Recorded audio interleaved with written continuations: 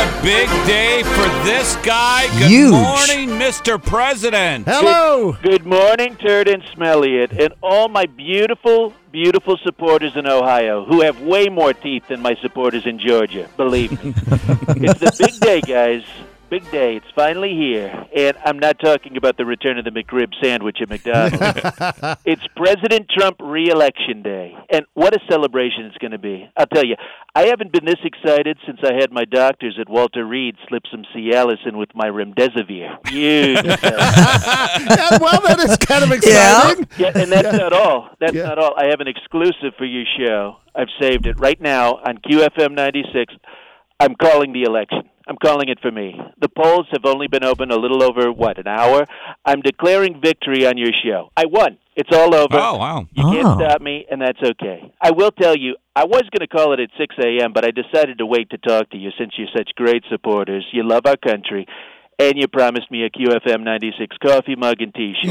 Okay, all right. Okay, so listen, thanks for breaking the news here, but I don't think you can do that. But I got to say, you have been on fire lately. You have visited, 5 states in a single day, 2 days straight? You're one busy man. I got to be honest, Christy, it's just been so invigorating. I get the energy from all the people. We did 10 states in 2 days. It was absolutely amazing.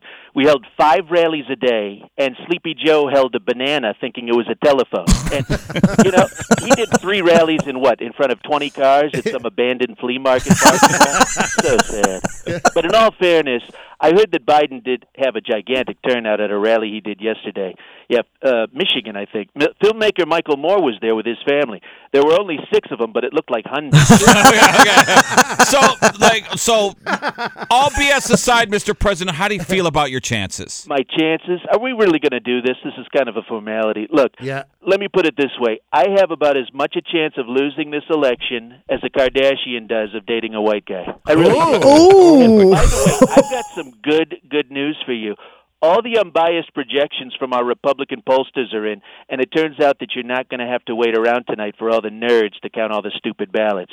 I'm just going to make this simple. Your polls close at 8, and at 8:15, I'll be officially declaring victory in the state of Ohio. Easy peasy. It's just my little gift to you, and you're welcome. Well, President Trump, I'm being told we need to go to our second hotline here. You're kidding. Can you believe it? Ladies and gentlemen, former VP and Democratic nominee for president, Joe Biden. Wow. I was told I was going to have exclusive time. Hey, pal, it's me, Joe, Jill's wife, husband. I'm ready to go to work on Capitol Hill as your next senator or president. Look, what I'm trying to say is, man, I'm the guy running on the Kamala Harris ticket, we know.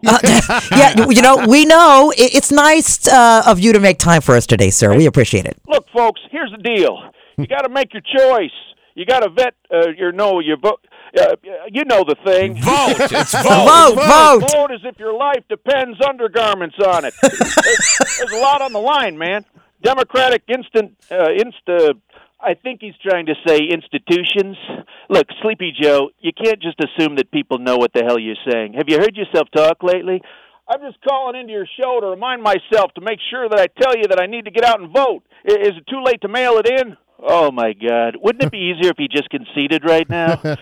You better watch out. You better watch your mouth, man. I'm going to beat you bad. Now, you're not being serious about anything, Donald. You aren't serious about health care or tax relief for the middle class, and you sure as heck aren't serious about coronavirus. You're calling doctors profiteers of the COVID. You're politicizing everything right in the middle of a Panda Express. No, that's a pandemic, Mr. Biden. No, I'm not anemic. My red blood cell counts just fine, man. No, not anemic, pandemic. Okay, all right. We got to wrap this up, gentlemen. Final pitch to voters. Mr. Biden, you go first. Look, man, you got to ask yourself one question.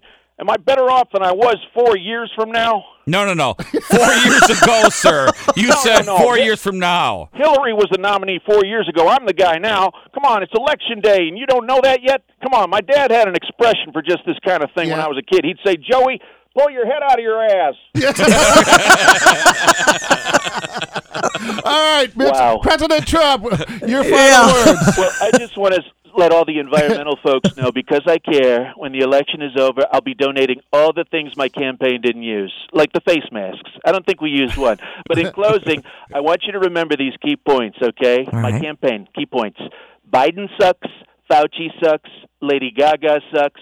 Stock market is amazing. We've rounded the corner with coronavirus, and everyone is lying to you except President Trump. Well, there you go. Thank you for making the time for us on Election Day, Mr. Hey, President. guys, thanks for having me on. I'm ready to start the interview. You just hit me with a very nice, easy first question. Fire away, man. Very good, Katie.